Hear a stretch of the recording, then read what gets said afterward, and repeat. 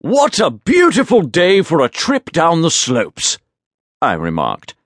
I smiled over at my companion, Dr. Watson, as we stood outside the ski lodge, our bags in hand. This holiday was a gift for my dear friend, whose birthday was Saturday. "Well, I did not expect the temperature to be so minimal," exclaimed Watson, who was shivering next to me, pulling a scarf even tighter around his neck and shoving his hat down further on his head of sparse brown hair. I let out a small laugh and clapped Watson on the back. "Cheer up, old chap. We are here to celebrate and enjoy the best of nature." I attempted to lighten his grumbling mood. Yes, of course," he blustered, getting a better grip on his bags and following me into the chalet. I had booked us a suite in one of Switzerland's finest ski lodges, situated in the heart of the Alps. The weather was perfect. The crowds were absent, and the air smelled of ice and evergreens, instead of chimney smoke and other foul odors. After being shown to our room, Watson and I took a break for tea, discussing our plans for the weekend. "I believe it would be best for us to explore this establishment from the inside, given the cold on the outside," he began, sipping at his tea. "Why, nonsense, good fellow!" I gave him a surprised look, shaking my head. "You shall learn to ski from one of the best instructors in the country. Me." I gave him a reassuring grin, which did nothing to soothe the stout old man. "In fact," I smirked as I spoke, "I have planned an outing for us just this afternoon when we are finished with tea." My companion looked resigned, but attempted a polite smile. We unpacked our bags briefly and settled into the room, and I took the opportunity to sweep him out of the place and bring him outside into the fresh open air. I had made sure my friend had plenty of padding, suggesting he wear his heaviest coat and attire underneath, for warmth, of course. At the cabin that housed the skis and such, he was greatly dismayed to find he was supposed to balance on such thin pieces of wood. "Watson, dear chap, have you ever skied?"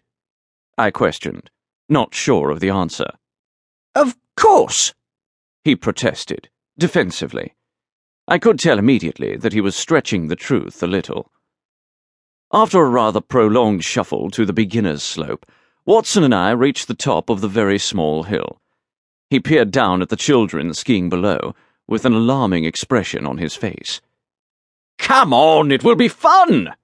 I made another attempt at reassurance. He peered over at me, still catching his breath from the trek over to the hill. "Do you not trust me?" I laughed, smiling at him. I skied around him a bit, trying to prove the ease of the sport once the initial skill was picked up. He simply gazed at me in confusion. "Here, Watson, do as I show you." I grinned, trying not to laugh as I explained how to move in the wooden skis, using the poles to assist the motion. "I say, Holmes, is all this necessary?" probed my companion quite worriedly. "I would much rather just enjoy the view from a quiet spot on the veranda." I smiled and shook my head. "No, Watson. This is part of my present. Ski lessons and an introduction to the beautiful snowy scenery around us, all while flying down a hill." He grumbled to himself and pushed off with his skis a bit. "That's it," I encouraged, skiing in front of him, off to the side. Within seconds, he took a tumble, his skis splaying out in front of him as his back met the snowy slope. I had to stifle a chuckle as the man continued to grumble more loudly, attempting to get back up. "Holmes! I say, Holmes!" he called. "Help me up!" I did as he requested, chuckling to myself. "There you are, old friend," I happily wavered.